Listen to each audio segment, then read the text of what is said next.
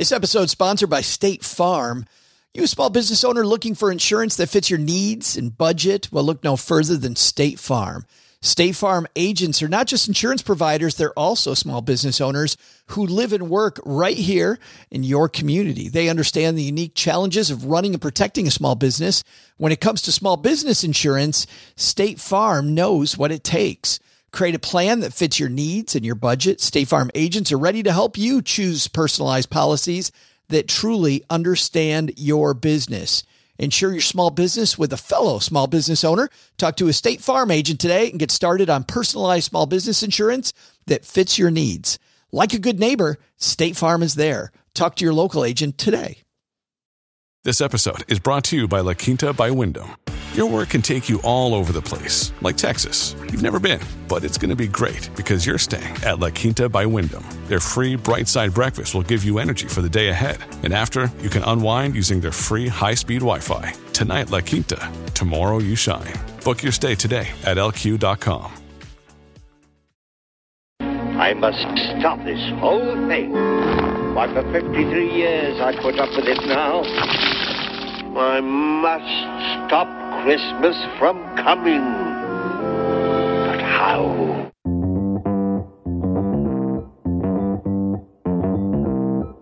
Live from Joe's mom's basement, it's the Stacking Benjamin Show.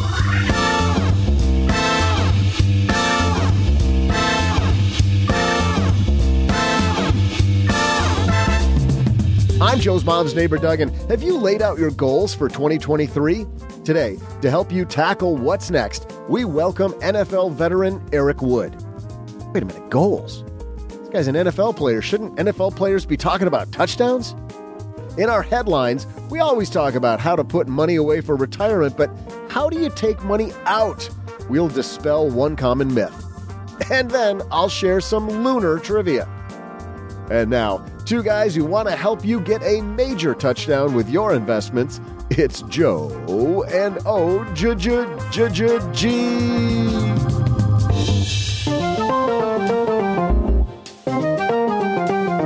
Happy Wednesday, Stackers. We're so happy you're here, that you found us. It is the Stacking Benjamin Show. I'm Joe Saul-Sehy, and sitting over on the other side of the table from me, next to the drain pipe, it's Mr. OG. How are you, man? Next to the drain pipe. That's not what that is right there. I'm not chained to it. What's the thing tripping? Not yet. Depends on how the show goes. How's your Wednesday, my friend? It's actually a pretty cool day today. A lot of fun stuff going on. It is a good day. Well, how about it's a great day when you've got an NFL Pro Bowler coming down to the basement, part of the Buffalo Bills broadcasting team. Eric Wood joins us today, talking about some pivots he had to make in his life. And a lot of people, OG, we keep getting numbers this last week. More and more companies laying people off. So it might be pivots in some of our stacker family's future. Always is. Yeah, always seems to be the case. And even if it's not today, I think we should always be ready for that. But first, we got a great headline. But even before that, Doug, I was thinking about you the other day. And you know what I thought? No. Oh, I assumed you were just cutting right to the commercial. You always try to bait me into that, and I start answering, and then you start laughing at me. Dude, that's where we always do the commercial. So I wasn't going to take the bait. No, very seriously. I wasn't thinking about you back there. I was thinking about you right here. This episode is sponsored by State Farm. You a small business owner looking for insurance that fits your needs and budget? Well, look no further than State Farm. State Farm agents are not just insurance providers, they're also small business owners who live and work right here in your community. They understand the unique challenges of running and protecting a small business. When it comes to small business insurance, State Farm knows what it takes. Create a plan that fits your needs and your budget. State Farm agents are ready to help you choose personalized policies that truly understand your business. Insure your small business with a fellow small business owner. Talk to a State Farm agent today and get started on personalized small business insurance that fits your needs.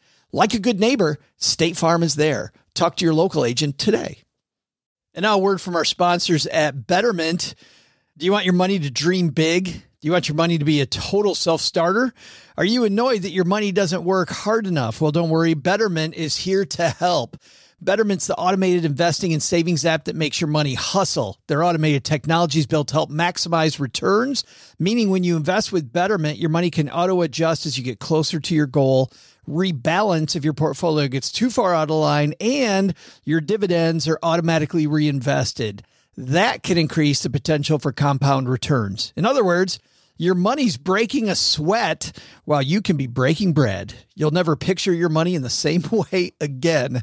Betterment, the automated investing and savings app that makes your money hustle. Visit betterment.com to get started. Investing involves risk. Performance is not guaranteed. That's where we put the commercial, right there. Eric Wood coming down to the basement. Big headline. So let's get this party started. Hello, darlings. And now, it's time for your favorite part of the show, our Stacking Benjamin's Headlines. Oh, gee, I was going back through all of the themes of this year, thinking about anything that we might not have paid enough attention to, and also thinking about the year that we had in the stock market. And some of these pieces from early in the year resonate with me far more than they did back at the time. This is from Financial Planning Magazine in March, and it's an opinion piece by Justin Fitzpatrick. It says, retiree withdrawal rates can be misleading. Annual drawdowns tell us little about possible standards of living in retirement. And what he dives into is this. A lot of people get very analytical about what percentage rate they can draw down. In fact, earlier in the year, Morningstar even published some research saying that maybe you should look at, instead of what we call the 4% rule finance geeks use, then maybe that's closer to 3.3. The author of that piece himself came out earlier this year and said, listen, guys, that was for a particular period of time, not meant for super long retirement. Like, my bad. He thinks it might be closer to 5. It positions this number now as all over the place. Mr. Fitzpatrick in this piece says, it has been historically all over the place. Like, if you go back in history, OG, and you look at if you retired in the 1970s, how horrible it was going to be, because you had the whole decade, this whole 10-year period where the market did nothing, and it would be a difficult time to retire. If you retired leading up to the 1920s stock market crash, you were screwed, right? If you decided 3 years before that you were going to retire. Different back then, though. Yeah, well, certainly. Yeah. But his point is that even between the 80s and the 90s, just the different withdrawal rates you effectively could have taken over these long periods, what huge swings about what type of lifestyle you could have had. So my question is, here at the end of a bad year, does this mean that we shouldn't be using a rule like the 4% rule when we're thinking about how much money to take out? Like, how do we think about how much money we should take out if you look at this research that Mr. Fitzpatrick's talking about? I think ultimately the key when it comes to financial planning is flexibility. And the closer that you get your goals to, like, it has to go this exact way or else, the more likely there is to be changes in your plan as time goes on. We use different types of calculation tools to kind of help think about retirement planning for clients. And we'll do just kind of straight line math, kind of like what you're talking about. Say, okay, I got $1 million and it's going to grow at 7%, and I can take out X percent per year, and I want to live 30 years, and I want the last penny to be spent on my last day, and how much can I take out? If that's your plan, what happens if you live 31 years? What are you going to do that last year? What if you lived 19 years? Why are you dying with $2 million in the bank and didn't do a whole bunch of stuff? You know? So financial planning is much more about flexibility and making small changes and adjustments along the way rather than radical changes like, oh crap, that 4% thing should have been 3 and now I'm almost broke. Oh well. Or I only took out 3 and I could have taken out 6. Let's go buy a jet and I'm 89. Right. You know, that doesn't do anything either. So it's much more about flexibility. And this is why I think from a financial planning standpoint, just kind of saying, well, I built a plan and I'm going to go do it is also misleading, because you have to pay attention to it as time goes on. How you thought your plan was going to look at the end of 2022, to your point, is probably not how it really looks, you know, when you started it at the beginning of the year. A lot of people start the beginning of the year going, okay, I'm going to do my plan for the year. And now we're at the end of the year. You probably didn't put in there and minus 17%. You know, you probably said, I think it'll grow at 8. This is how wild, everybody. This is how wild these swings are. These are not little swings like between 4 and 6% OG. These are monster swings. So let me give you two different scenarios. These are both for a 30-year safe retirement, right?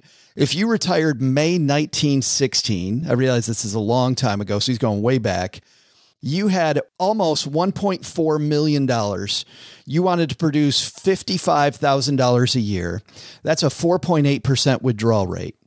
Because of the fact that the market did so poorly, a $1.4 million portfolio could only be relied upon to produce $55,000. But if you retired 5 years later in 1921, $580,000 would have done the same thing as your 1.4 million. Half the money would have produced the same result, a withdrawal rate 11.4. Let's get closer to now. He then compares March in 1961, $2.2 million in your portfolio would have produced $107,000 a year. So just over $100,000, but you would have $2.2 million OG if you retired in 1961 to produce $100,000. If you retired in 1985, just before that big, huge upswing in the late 90s with all the tech companies going crazy and the growth stock craze, just over $1.1 million did the same. 1.1 versus 2.2 created 107,000. The other thing that's, I think, a little misleading here, just to kind of be clear, is this is also assuming there's no behavioral issues as it relates to the investments. We like to identify these scenarios in a vacuum, like they're one variable and everything else is constant. And that's not true either. It's like, yeah, there's going to be some changes to your withdrawal rate, but there's also changes to how you behave with your money. There's not very many people who are listening to this who didn't get wrapped up in a little bit of FOMO in the last 2 years or last 3 years since COVID, whether that was buying Tesla stock, buying Ethereum, buying Bitcoin, Googling, how do I trade stock options? You know, like there was some sort of FOMO-ness going on in the last couple 3 years, and that affected sometimes positively. And if you're holding crypto right now, sometimes significantly negatively, your investment portfolio. And so all of this stuff works together. And that's, I think, what the beauty of financial planning is that you can retire in your example, 1961, when the market's not going to do very well. You don't know that in advance, of course. That would have been nice to know, right? It's like the people who retired March of 2008, you know, it's like, would have been nice to know. I just waited a year, you know, and then done it. But there's a lot of other things that you can control along the way. You can control how you behave as it relates to your investments.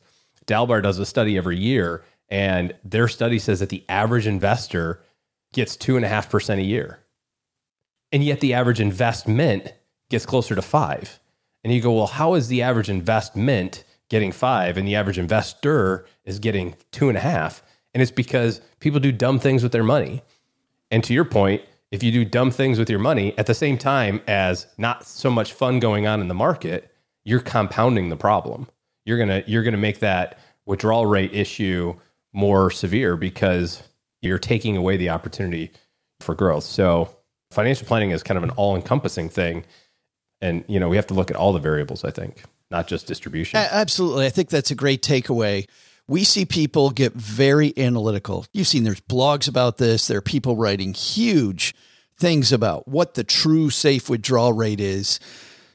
Fitzpatrick's takeaway, and I think your takeaway, it sounds like, is start conservative, but spend a lot less time on thinking you have to lock down this withdrawal rate that's forever, and spend a hell of a lot more time thinking about how you're going to do ongoing planning throughout retirement. Like spend a lot more time on what is my process going to be for evaluating when I can take more and how I can take more. I think, OG, about our friend Paul Merriman. And Paul and I had a great discussion about how when the market goes poorly, they do much more like stay vacations, where they explore the greater Washington area. I mean, a lot of beauty right where he lives. He's like, I'm very lucky. I can go hiking. I can go to the mountains. I can go see the ocean. I can do things around here. When we have a great year, that's when we travel the world, right? So he is making decisions year by year based on how well his investments did that year. And I think that coming up with a strategy like his, where I'm going to figure out how I'm going to evaluate it versus wasting a ton of time on which rule of thumb I'm going to use is going to be much more effective. Well, is that not how you do everything else throughout your entire life, right? How many among us go, oh, I got this really great bonus this year, so we're putting in a pool, right? You don't put a pool in if you had a crappy year and got laid off. Generally, that's not, some people do, I suppose, but that's not what most people would do. That's when you do the Jelly of the Month Club. When you do the Jelly of the Month Club, that's right. So all this stuff kind of works together. And the way that kind of we think about this is just kind of upper and lower bands, right? There's the number that we think is going to happen, the 50% scenario. And the further away that you are from exercising this outcome, this distribution plan, the less importance I think it has, because you have so much more control over things that actually matter. You have so much more control. If you're 30 and you're like, okay, my 4% number is going to be 1.1 million. What the heck are you doing, man? Get to like 2.5 million and then who cares? Then take 4 or 6 or 2 or 8 or who gives a crap? Give yourself a ton of flexibility.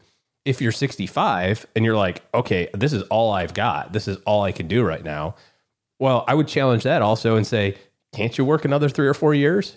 Like what happens if, you get that, we talked about the last double. What happens if that last double happens while you're working as opposed to you trying to do it while you're taking money out? So there's focus on the things that you can control. And the further away that you are from needing this, the less impactful this distribution number is in the grand scheme of things. Yeah, I think definitely on your order of operations, like what I focus on, set up for 2023, your planning time and how you're going to look at it. I love this idea of the bands too, OG. I've got running a little hot, running a little cold, set up those bands ahead of time. And I think you're going to make some adjustments. And if you blow past an upper band, go spend some more money. That's cool. You're well ahead of plan. If it gets a little close to the lower band, staycations in Washington. We will dive even deeper into this topic on our free newsletter, The 201. Head to StackyBenjamins.com/201. And Brooke Miller from our team dives deeper into this with lots of curated links and much, much more on not just the 4% rule, the changes there, but also ideas on how to set up your planning system to do even better. Coming up next, Eric Wood, former football center with the Buffalo Bills. He was drafted in the first round of the 2009 NFL draft. I think, OG, I'm going to ask him about being a first round draft pick and about the money involved, right? Lots of money. He had to stop playing football unexpectedly, and he will tell you the story. And a lot of people having unexpected things happen. And frankly, OG, how many years over your career have you had clients call and say, hey, didn't see this coming? Yeah. It happens several times a year. And you never know what is happening next to you. His new book is called Tackle What's Next. Get it? Tackle. Yeah, but he was an offensive lineman, right? Like, wouldn't that be called holding? Holding what's next? You're not allowed to tackle on the offensive line. I'm quite certain of that. Does this guy know anything about football? I know. Are you sure? He's a much bigger guy than I am. So when he comes down from talking so you're about... just going to go with it? Yeah. Whatever Eric wants, Eric gets. Sounds great, Eric. Wow. Never thought of that before. Just brilliant. And he is brilliant. If you've never heard of Eric Wood, I think you're in for a treat. Eric Wood coming down to the basement in a second. But to get there, Doug, I think you've got some trivia for us. Absolutely do. Let's see if I can tackle this one, Joe. Hey there, Stackers. I'm Joe's mom's neighbor, Doug, and today is the anniversary of the last time we put someone on the moon. The United States spent $25.8 billion on Project Apollo between the years 1960 and 1973. That's around $257 billion in today's dollars. Speaking of the moon, okay, I promise I'm not going to go there. And since it's the holiday season, I'm going to throw you a softball. Here's a super easy one, folks. The moon is 250,000 miles away. So if you laid dollar bills out end to end, how many dollars would it take to reach it? Like, who doesn't know the answer to this? But just in case you don't, I'll be back right after I see if my money will stretch to the vending machine.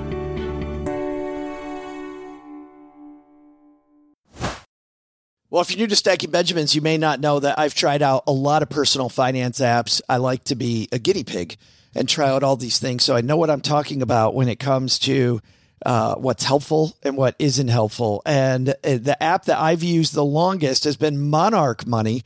And it's because Cheryl and I, my spouse, were able to collaborate together. We can work on our goals together, and our budget and our goals are right next to each other on the app. It is clearly the next generation of personal finance app. So what is it? Monarch is the top-rated all-in-one personal finance app. It gives you a comprehensive view of all your accounts, investments, transactions, and more. You create custom budgets, track progress toward financial goals, and collaborate with your partner. And now, because you're a stacker, you'll get an extended 30-day free trial when you go to monarchmoney.com/Benjamins. I love the fact that we get to collaborate. I love the fact that it's customizable.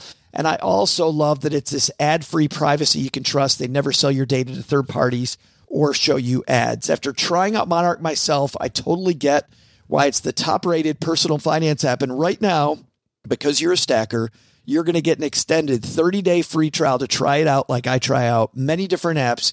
And this one was sticky for me because, well, you'll see when you try out the 30-day free trial. Go to monarchmoney.com/Benjamins.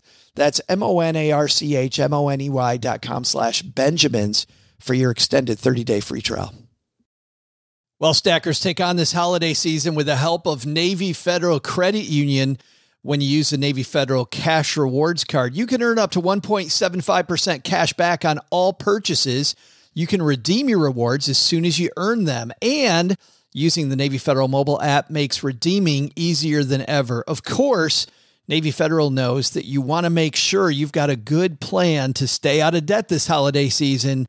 So first, make sure you utilize that savings account, that checking account in a way that you're able to lock down your emergency fund, have enough money to get through this holiday season intact and not go into debt. And then I love redeeming rewards from the Navy Federal Cash Rewards Card. In fact, you can enjoy the rewards of cash back without any annual fee, balance transfer, or foreign transaction fees. There are no limitations on rewards, and they never expire while your account is open. Learn how you can get cheer to last all year with a Cash Rewards Card at NavyFederal.org. Our members are the mission.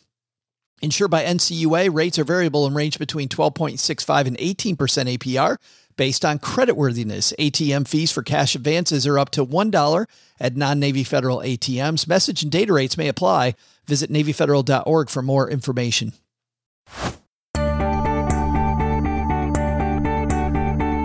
Hey there, stackers. I'm stock market astronaut Joe's mom's neighbor, Doug.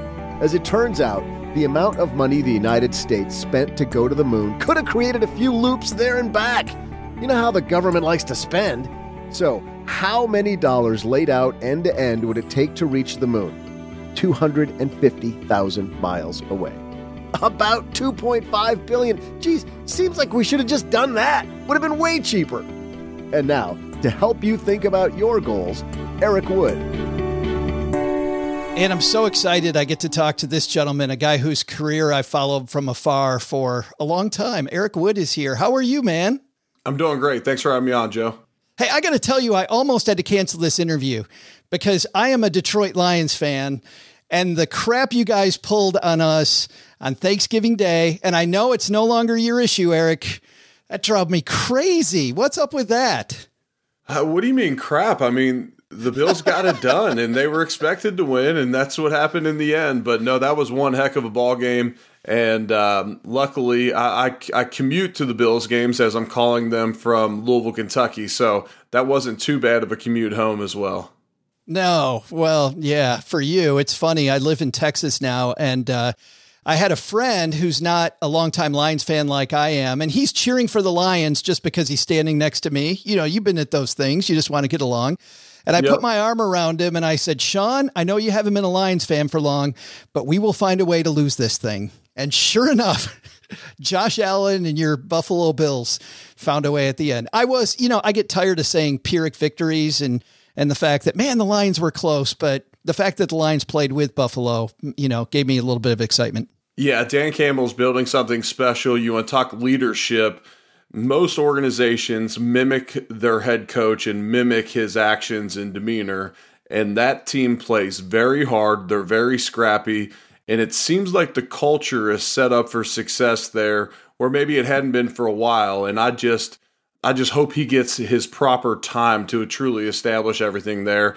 And with them picking up that extra first-round draft pick from the Rams, that could be a really valuable one this year. Can you talk a little bit about that? You definitely do a little bit in your book. You talk about some of the coaches you've had, but talk about coaching in our stacker's life, Eric. How important do you think it is to have coaches in your corner?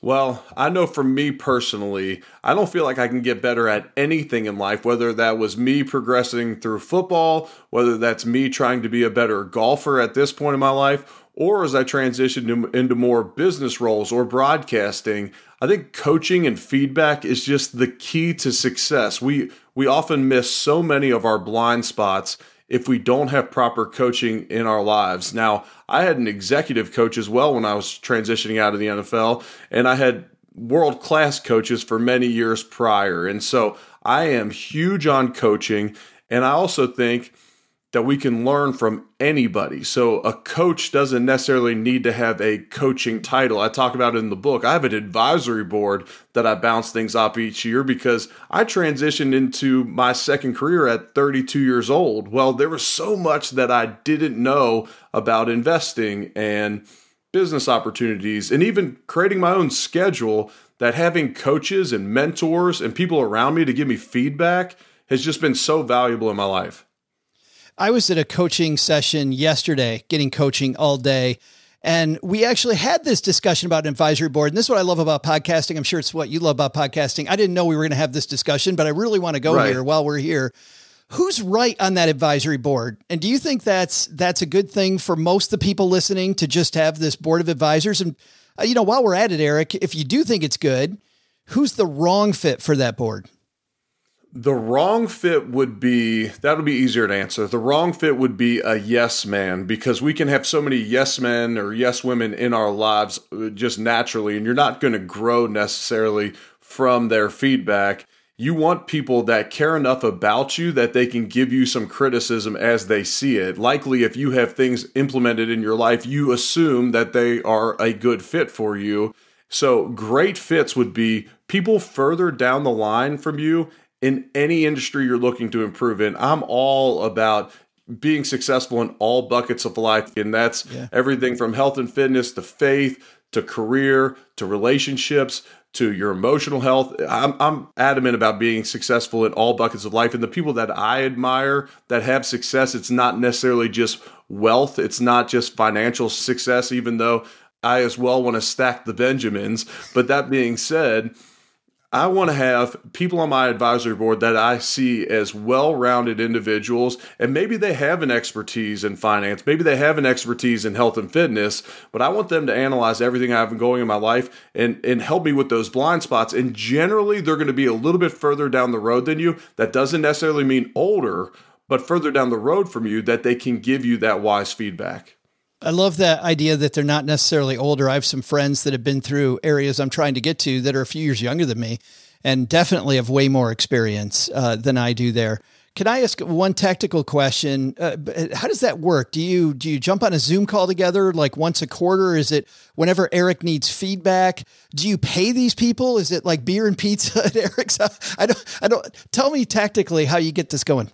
So pre-COVID, we would meet at a central location, and not everybody was from Louisville or wherever we had this meeting, and I would pay for travel, but then, there was some hospitality along the way as far as meals, and especially if they came in from out of town, it might be dinner the night before, the dinner the night of the advisory board, but essentially it's a sit-down. When it was in person, it would last a lot longer. There was much more time spent on introductions for everybody to get some more benefit. The last couple have been via Zoom, and those lasted in the 90 to 120 minutes, where I'm sending them a lot of material on the front end saying, here's everything I got going in my life. Here's where I'm looking to get to.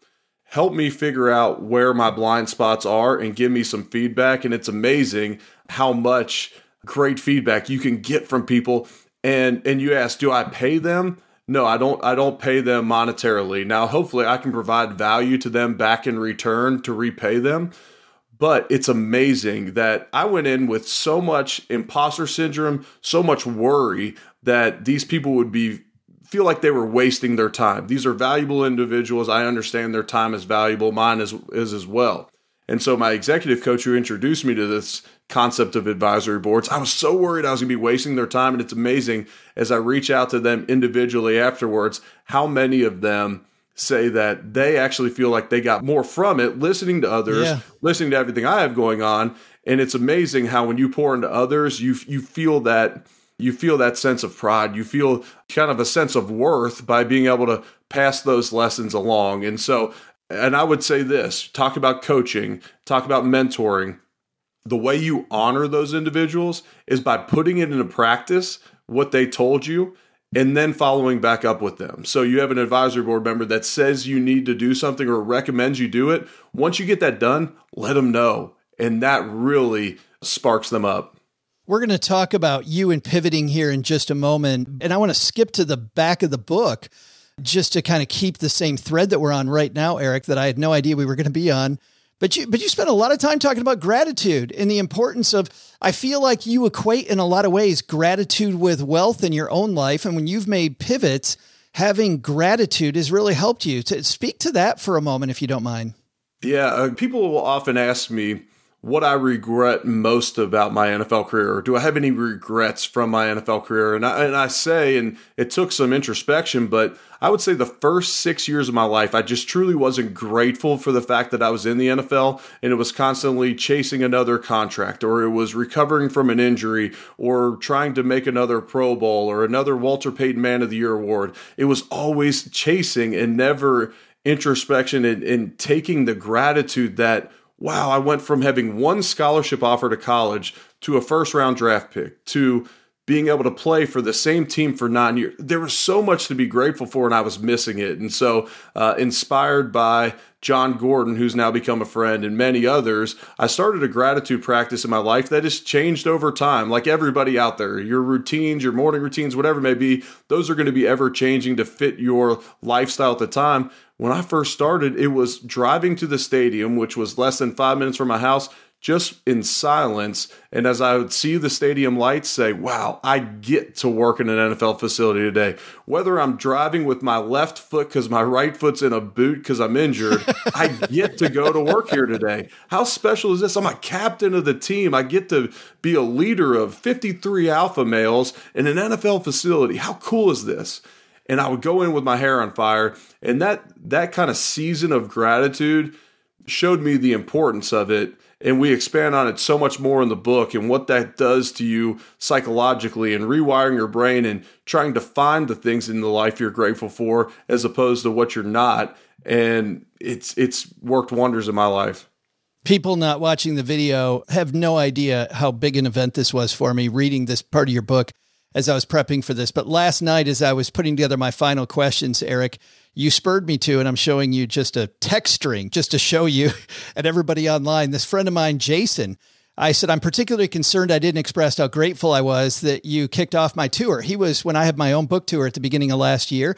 And as I look back this year on the end of my year, I thought about people I hadn't expressed gratitude to, and he was number one. And it's funny how I'm reading your book and your gratitude practice, and I really needed to thank him. I said I didn't really have time to thank you that night, and I neglected as I got busy and crap hit the fan. I wrote, and he said, "All good, my friend. It was my honor. Truly, let's raise a glass to the tour when you get back to Texarkana. First drinks on me." Which was awesome. Which means also, guys, it's never too late. Like it's never too. Sometimes I think we feel like it's too late to say thank you for stuff, and man, it's not. But I want to shift completely because we are so far off where I thought we were going to go today. It's been awesome, but so far off where I want to go. I wanted to ask you before I get into the beginning of the book and why you particular are a huge person to talk about this idea of pivoting. But most of our Stacker community has never been involved with an NFL draft or the contract stuff that you've gone on. Obviously, it's a show about money. Did you know, we have Philip Buchanan on. I don't know if you know Philip Buchanan, longtime Lions player, wrote a book about how when he went to the draft, Eric, he was already broke because his family had already spent most of his money that he didn't have yet. Did you have any idea what type of a contract you were getting into? And then tell us a little bit about that first contract negotiation, how that goes as a first round draft pick. Yeah, so you're slotted essentially where you got, a range. So I was drafted 28th. I'm going to hit somewhere between the 27th and 29th pick. It's going to be a gradual raise over the previous year because the salary cap goes up, the rookie wages go up, and all that.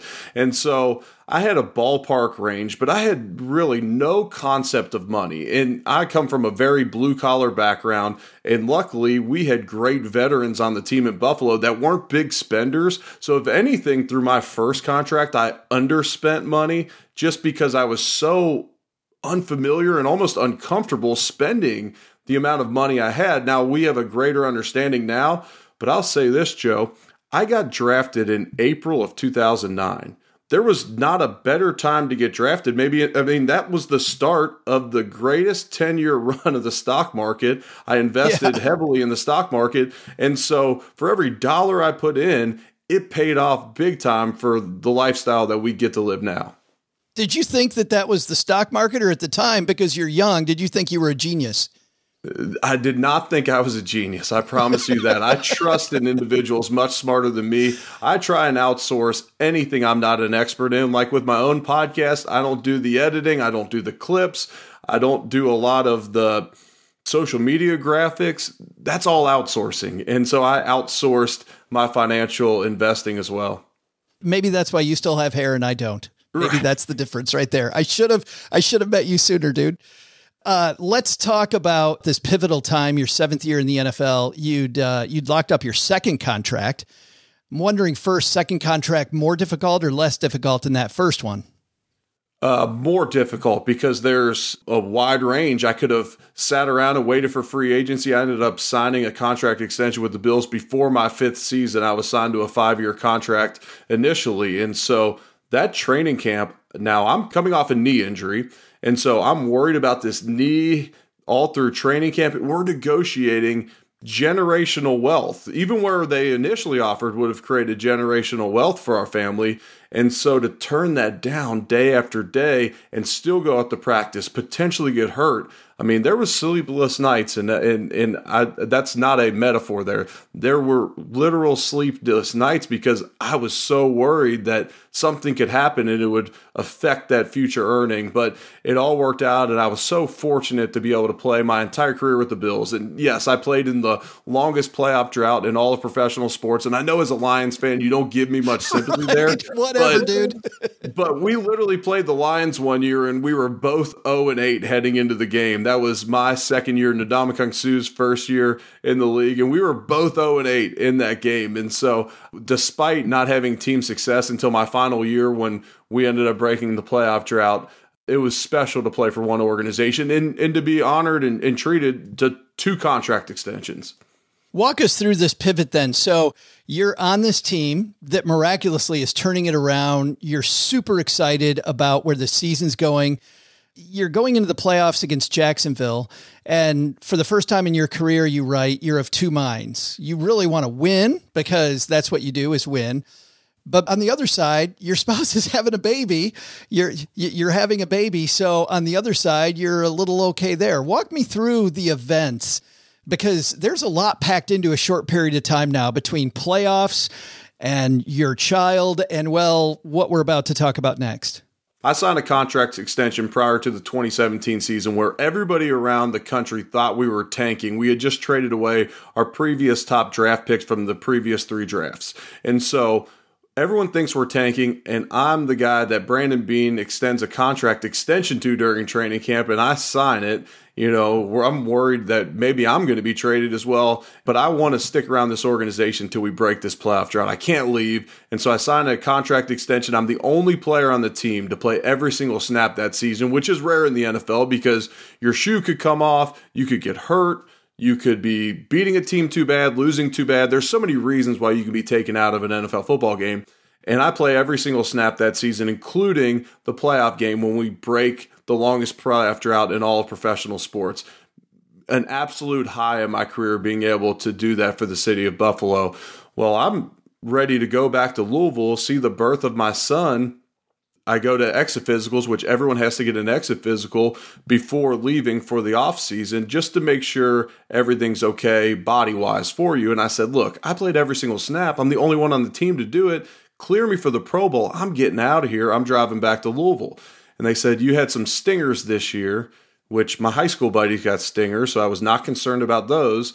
And they said, you got those stingers, let's get an MRI on your neck. And long story short, 3 days later, while I'm sitting in the delivery room waiting on the birth of my son, I find out that my career is over. Even with surgery, the way that there's disc and bone sitting in my spinal cord at C2, C3, I'll never be able to play football again. And so that put me on a path where I immediately had to pivot. It wasn't the walking away on my own terms that I had envisioned, that we all envision as an NFL ball player. And to be able to play as long as I did, that was my 9th season in the NFL, and I had just signed a contract extension. I thought maybe I would be one of the types that could walk away on my own terms. I'm reading you writing this, Eric, and I'm just thinking you're at one of the happiest moments that a man, well, either you or your wife will ever have, the birth of a child. And minutes before, your wife is crying to the point that the nurse comes in and says, no, it's going to be okay. And she doesn't realize your wife is crying about something totally different. I kind of wish, just for somebody on the sidelines, I wish that call had come an hour later. Right. What a horrible time.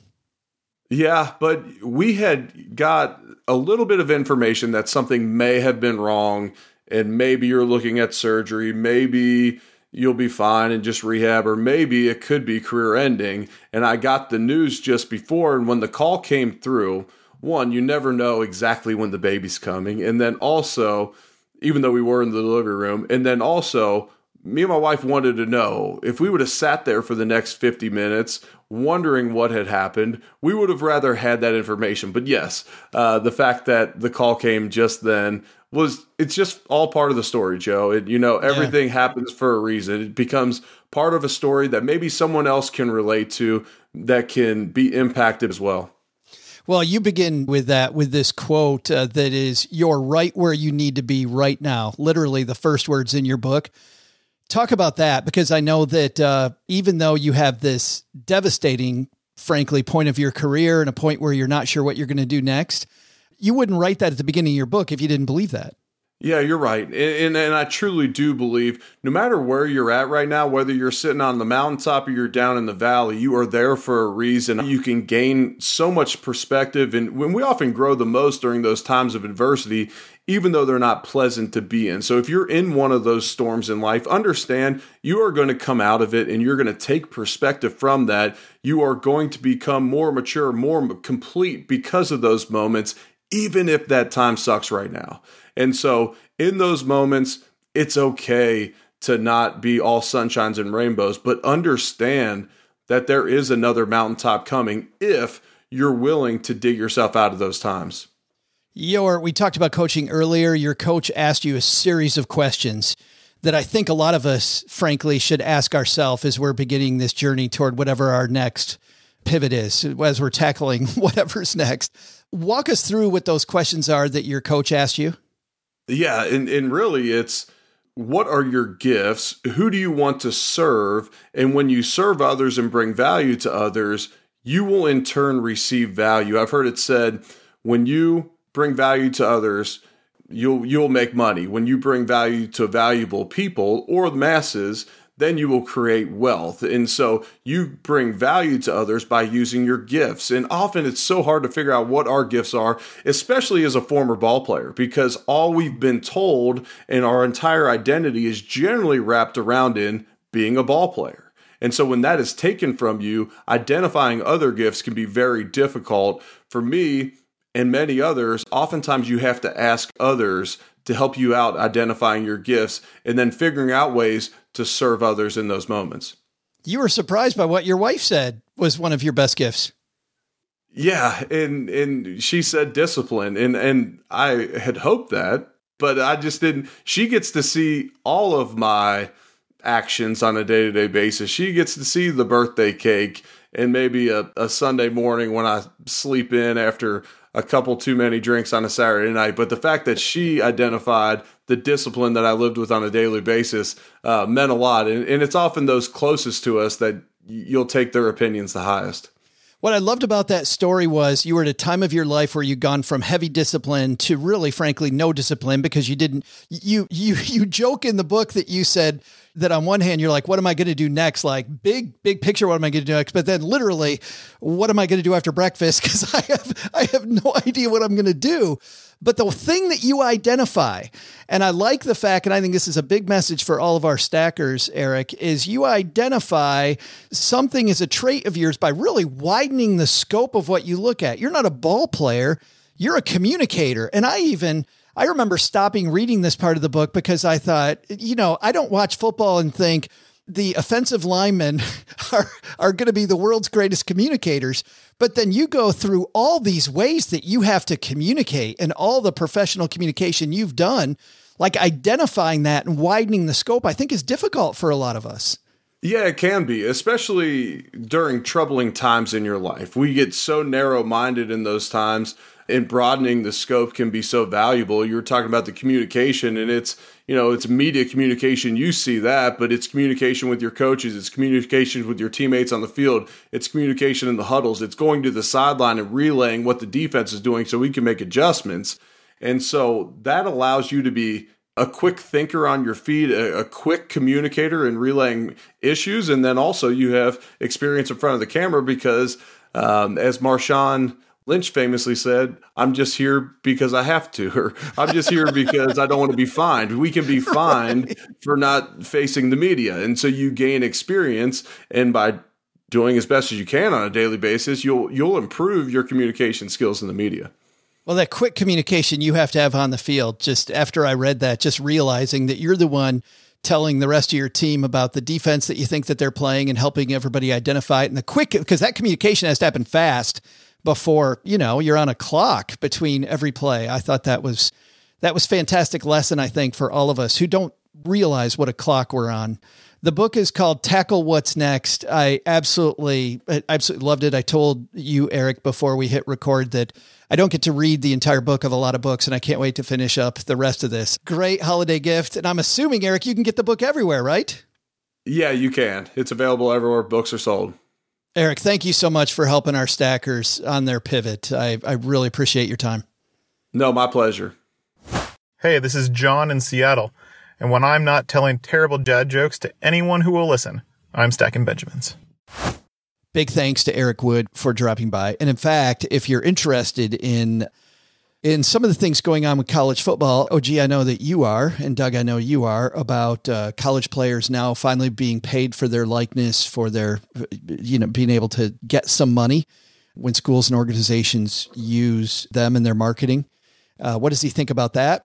Also, I asked him about a recent video I saw that Tom Izzo, the MSU Spartans basketball coach, never heard of about the transfer portal and about, all of the transfer portal. In fact, I think we might do a TikTok minute with Izzo's take. So people hear that. We'll do that soon, because I think that's also relevant to your money.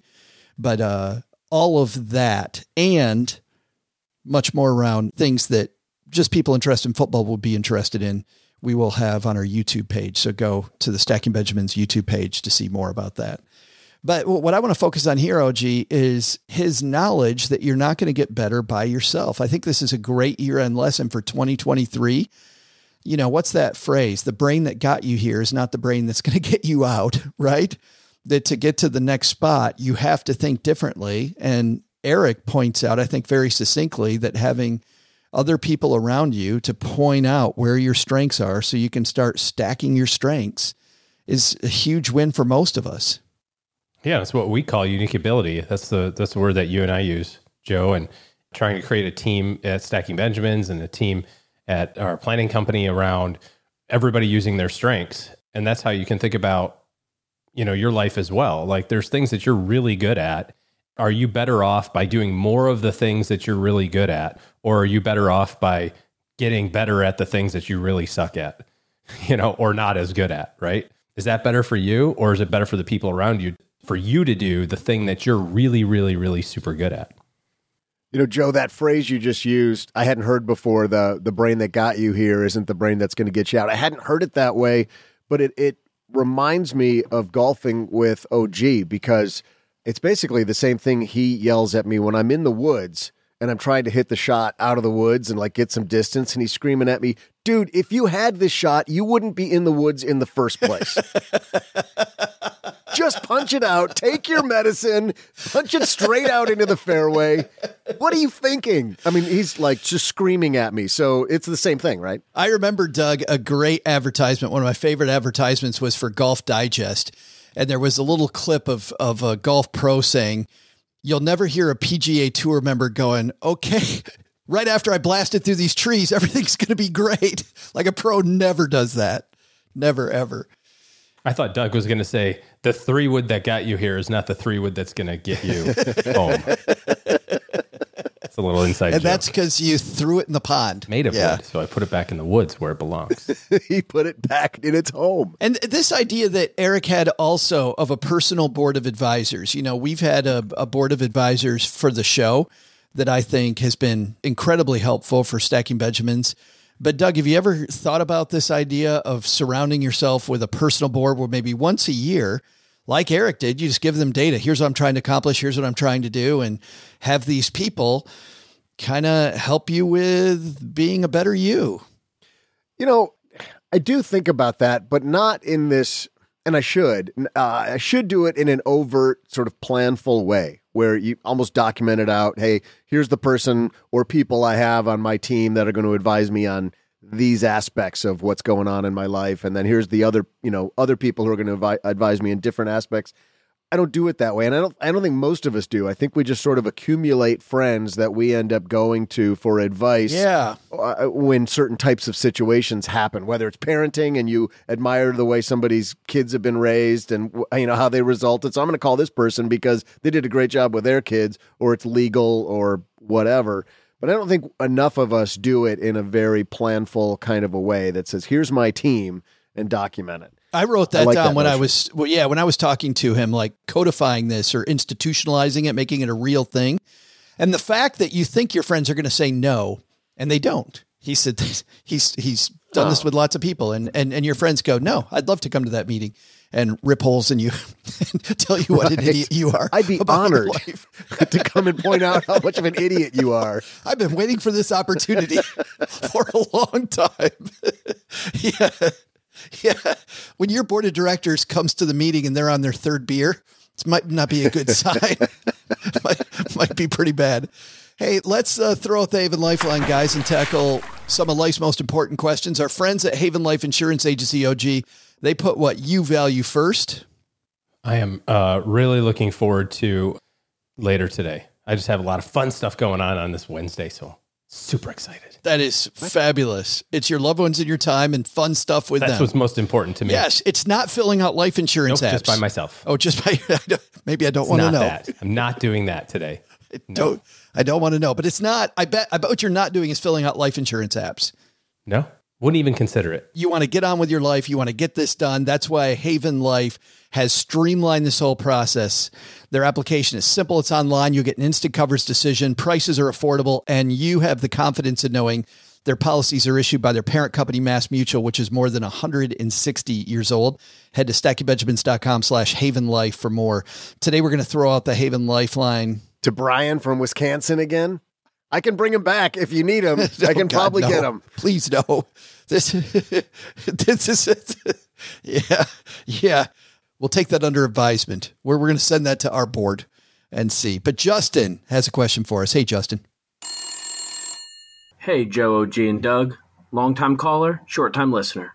I have enough free shirts that everyone in my family has one, so I'll donate this one to Doug. But here's my question. I have a 529 plan for my oldest. I'm going with OG's plan of all stocks. Freshman year of high school, I'll take out what's needed for freshman year of college and so on. But at some point, the money I'm contributing will have less of a tax benefit since it won't grow as much before taking it out. I was thinking at some point to stop putting money into the 529 plan, start putting money into a regular brokerage account so the money is more flexible. I'm not sure how to evaluate when I should make that change. Any advice you can give is always helpful. Wait, what'd you say? The dog ripped her shirt? Sorry, Doug. Looks like I'm going to need that shirt after all. But I'll send you a buy one, get one coupon for the Sizzler for you and Gertrude. See ya. And Eric Wood said that Josh Allen knows how to do a fake. That was a nice fake. Had me, and he lost me. He put it right out there, Doug, and he pulled it away. Nice job, Justin. Too bad for you. Not cool. Oh, gee, let's get on this. What do you think? Well, firstly, I don't know why you would stop putting money in your 529. I guess you could arguably say, hey, by the time they're a senior, it's probably not going to grow that much moving forward. So there is at some point, but even as close as being a freshman, now you're starting to talk about market timing, right? If you're saving the full amount, we talk about having $100 per year of school from 18 from birth to 18 to pay for college. So if you're saving $400 a month, let's say you're max funding your 529 to pay for your kid's entire school, and they're a freshman, you're still saving $5,000 a year. That money can grow maybe 6, 8, 10% for a couple of years. It depends on kind of where we are from a market standpoint. So I don't know that I would automatically say, well, it's not going to grow anymore. And if you're following that same kind of methodology of saying, well, as I get closer to being a college student, I'm going to start taking less and less risk with it and kind of move it into fixed income or cash, then wouldn't you do the same thing in your brokerage account? So I think ultimately it's going to depend on whether or not you want to fully fund the school in a 529, or if you want to have some flexibility outside of that. And so that doesn't matter where you're saving the money. If you say, well, I only want to have 50% of my college funds saved in a 529, and yet you're saving 100% of it, well, then, you'd be putting half the money in a brokerage account anyway from day one, if that makes sense. So I would be thinking about it from the perspective of how much do I want in the 529 relative to the overall cost that I feel like paying, and just strive to get that number. And if you've got more money available to save or invest, either use it for another goal or, increase the goal that you have and then use that money in the brokerage account then. So I don't know that the time of it really would factor into it in my mind. Yeah. Justin, thank you so much for that question. If you've got a question like Justin has, head to stackingbenjamins.com/voicemail, and then you can also ask OG your question. Man, we've got a fun Friday coming up. We've got Alyssa Mazes joining our roundtable on Friday. It's always fun chatting with Alyssa. Hope you can join us for our Friday show. Also, next week, we have an exciting week of shows. We begin on Wednesday our What Should We Have Learned from This Year shows. Katie Gaddy's going to join us from Morning Brew on Wednesday, and on Friday, our roundtable team is going to tackle what they learned from the events of 2022. Those are always great shows. Hope you can join us. We're going to kick it off, though, with Mama Chef blogger Karen Nakamowski, who not only has some phenomenal easy recipes to make your holiday season much, much simpler and still keeping it somewhat healthy, and at the same time saving you money, but also, and this is cool, OG, she also has opened a soup kitchen, and she talks about giving this time of year as well. Nice. So we're going to help you simplify it, spend more time with your community. Good stuff. Great week next week to round out our year. And then, of course, the last week of the year, we're going to have our most inspiring interviews of 2022. And man, there were a ton to choose from. It was a great year here hanging out with you stackers. But if you're not here for recipes or for inspiring interviews, you're concerned about the market and the chatter around a recession, OG and his team put together a free guide that shares 8 moves to make in a down market. This will help you plan more and panic less no matter what the market does. So head over to stackingbenjamins.com/guide. That's stackingbenjamins.com/guide and get this helpful free guide from OG. That wraps up our Wednesday. Doug, lot of stuff here, I'm sure. What should we have learned today? I'm going to boil it down to 3 things, Joe. First, take some advice from Eric Wood. Finding yourself in a pivot spot? Think bigger about your overall situation. Second, thinking about retirement? Consider your drawdown strategy. Where will the money come from and how can you protect it? It's better to make evaluating your drawdown an ongoing process than a one-time event. But the big lesson? Always store your money in an insured account and never by trying to stack it toward the moon. That would have been good to know before today. Thanks to Eric Wood for joining us today. You can find his book, Tackle What's Next, anywhere you buy your business books based on football metaphors. We'll also include links in our show notes at stackingbenjamins.com. This show is the property of SB Podcasts, LLC, copyright 2022, and is created by Joe Saul-Sehy. Our producer is Karen Repine. The show is written by the brilliant Paulette Perhatch, with help from Joe, me, and Doc G from the Earn and Invest podcast. After you listen to our show, check out the 201 Deep Dives, written by our website manager and blog editor, Brooke Miller. You'll find the 411 on all things money at the 201. Just go to stackingbenjamins.com/201. Once we bottle up all this goodness, we ship it to our engineer, the amazing Steve Stewart. Steve helps the rest of our team sound nearly as good as I do right now. Want to chat with friends about the show later? Mom's friend Gertrude is our social media coordinator and the room mother in our Facebook group called The Basement. So, say hello when you see us posting online. Here's a weird fact. Both she and Tina Eichenberg are never in the same room at the same time. To join all the basement fun with other stackers, type stackingbenjamins.com/basement. I'm Joe's mom's neighbor, Doug, and we'll see you next time back here at the Stacking Benjamin Show. Not only should you not take advice from these dorks, don't take advice from people you don't know. This show is for entertainment purposes only. Before making any financial decisions, speak with a real financial advisor.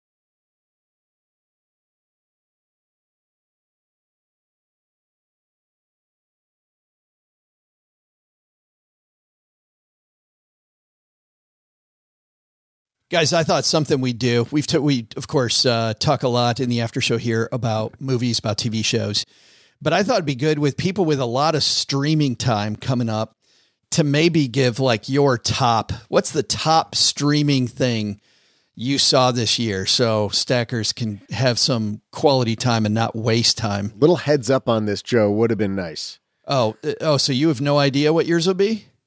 I have a few that I love. I can't say that I watched them this year.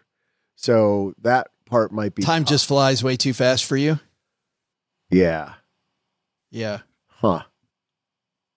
You know what I wish they did that was easier is you can get to it. I know in Prime and in Netflix but an easy way to see what you've watched over the course of the year. Wouldn't it be fun if they did the thing that Spotify does, and I think Apple does it too, where it's like they unwrap your year and say, you wasted X amount of hours streaming stuff this year. You had 17,000 hours of television this year.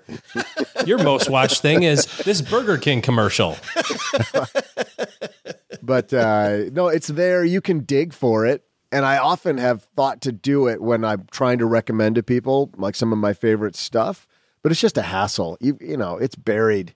It should be an easy link. But I like your idea about the Spotify I think we'd probably both agree on Jack Reacher. We'd both agree on, to some degree, Terminal List, I think, for an action kind of popcorny thing. I still haven't seen Terminal List.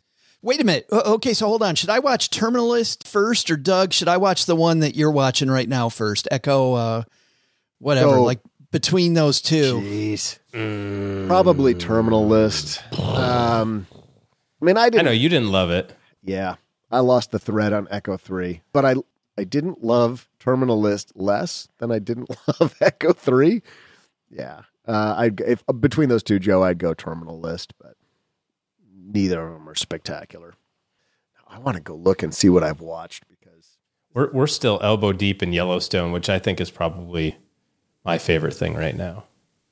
Doug, you said that this latest season you did not love. Yeah, I don't know. I actually, even last season, I didn't love. I keep watching it because, as you accused me for the last 20 years, Joe, I'm a completionist. Yeah. Yeah. And so I keep watching it because, like, I know the characters and I kind of like the vibe. But from a storyline perspective, it's not pulling me in like it did for the first 2 or 3 seasons. It's the same thing over and over again. Yeah. It's like what's the apocalypse du jour? Who's trying to take the ranch? How are we going to kill them all? Oh, okay, they're all dead. And then I don't need the music video moments they have of, they just find a way to get some, singing performance. That I think recently they were at a bar where Beth starts a fight. And then before that, I think during their John Dutton's inaugural ball thing at the ranch, they had... Spoiler alert. Well, by now... Yeah, I'm on season 4, bro. So settle down. Well, but all of those same examples work. There's just too many times where it feels like a Western music video to me. And I like the music. I love the music that they choose in that show, but it just feels like, oh, let's pause here for a cool Western. I read an article that said that Taylor Sheridan requires either a sunrise or a sunset scene in every show. No, really? She's contractually obligated. Yeah.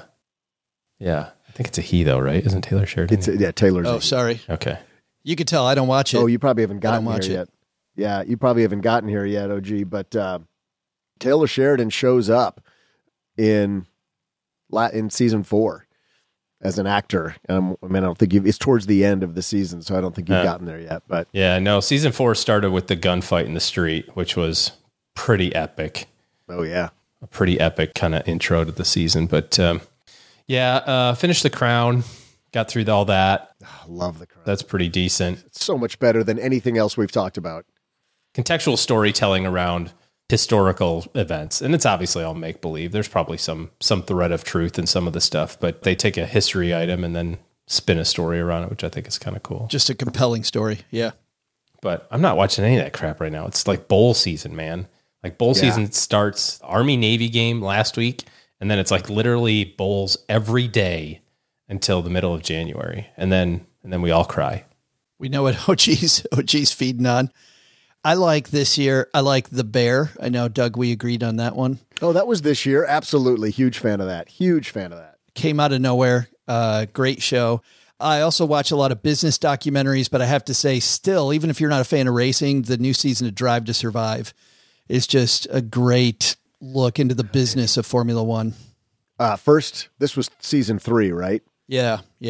First 2 seasons were great. I didn't love season 3 as much. And then I found out that in season 3, a lot of the drivers refused to go on camera because they felt like the producers and director were just creating drama that wasn't really there. And maybe that's why I didn't like it. Maybe I like the drama. Did you see, though, what some of the heads of the team said? Somebody asked, Max Verstappen, the top driver in Formula One for the second year running now this year, he was one of the guys that refused to participate. And they asked his boss, Christian Horner. And Christian Horner said, really? It's not real? It's reality TV where they're creating drama? Really? It was so good. Happened before? Looking at the difference between the way he looks at it. Of course, he's married to one of the Spice Girls, so I think he probably gets it. But I really like that. And you know what? I know a lot of people loved the last season of Ted Lasso. I thought it was good. It didn't make my year-end list. Instead, on that same network, I really this year liked the latest season of Trying. I thought Trying just got better every season this year. Was super good. You reminded me of all kinds of things, Joe. Yeah, I mostly agree with that, though I did like the Ted Lasso season almost as much as the first one, so I'm good with that. But I like Trying.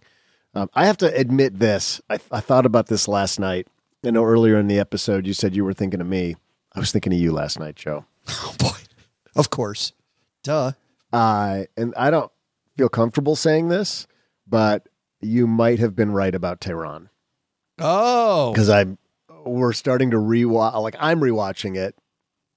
Mrs. Neighbor Doug hasn't seen it yet, so we're just finished 3 episodes, and it is better than I thought the first time I watched it. The stakes are so high.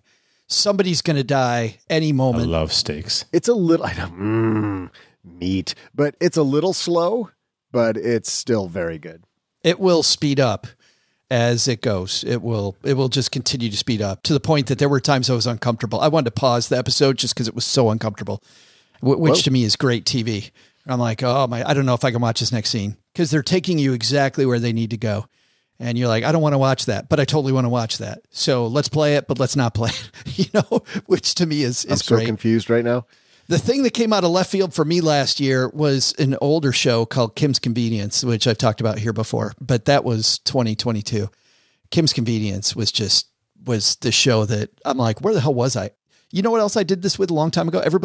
Everybody Loves Raymond. I discovered after it was off the air. And Cheryl and I binge watch the show afterwards, but Everybody Loves Raymond. Yeah, it's really good. Still great TV. I mean, and I didn't watch this last year, but one that I continue to recommend to people that I don't think got enough viewership when it was on. It got a lot of critical acclaim, but not nearly enough people watched it. But it was on for 7 seasons, is The Americans. I still absolutely loved that show. Espionage. Yeah. Somebody on I've got a good one. On one of those creator shows, Doug, was talking about The Americans and just how great TV it was and how largely people missed it. I mean, the numbers were good, but not phenomenal. And somebody was talking about just last week about how phenomenal it was. On the same network, The Old Man. Yeah. That's probably the best show I watched this year.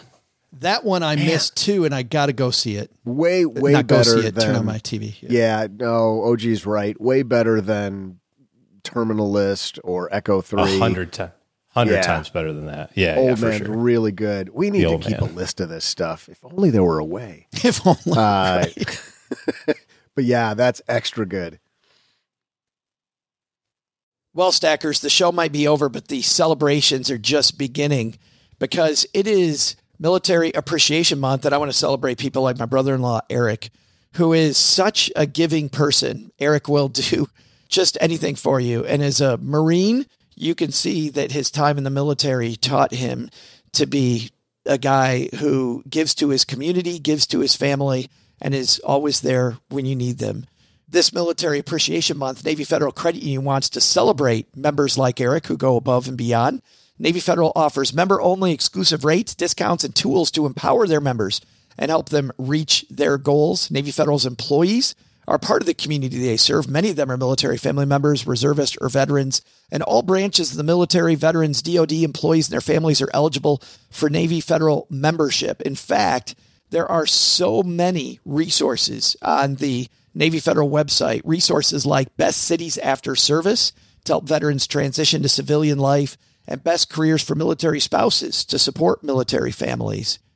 Visit NavyFederal.org/celebrate, and you'll see all of their Military Appreciation Month offers and other Navy Federal offers.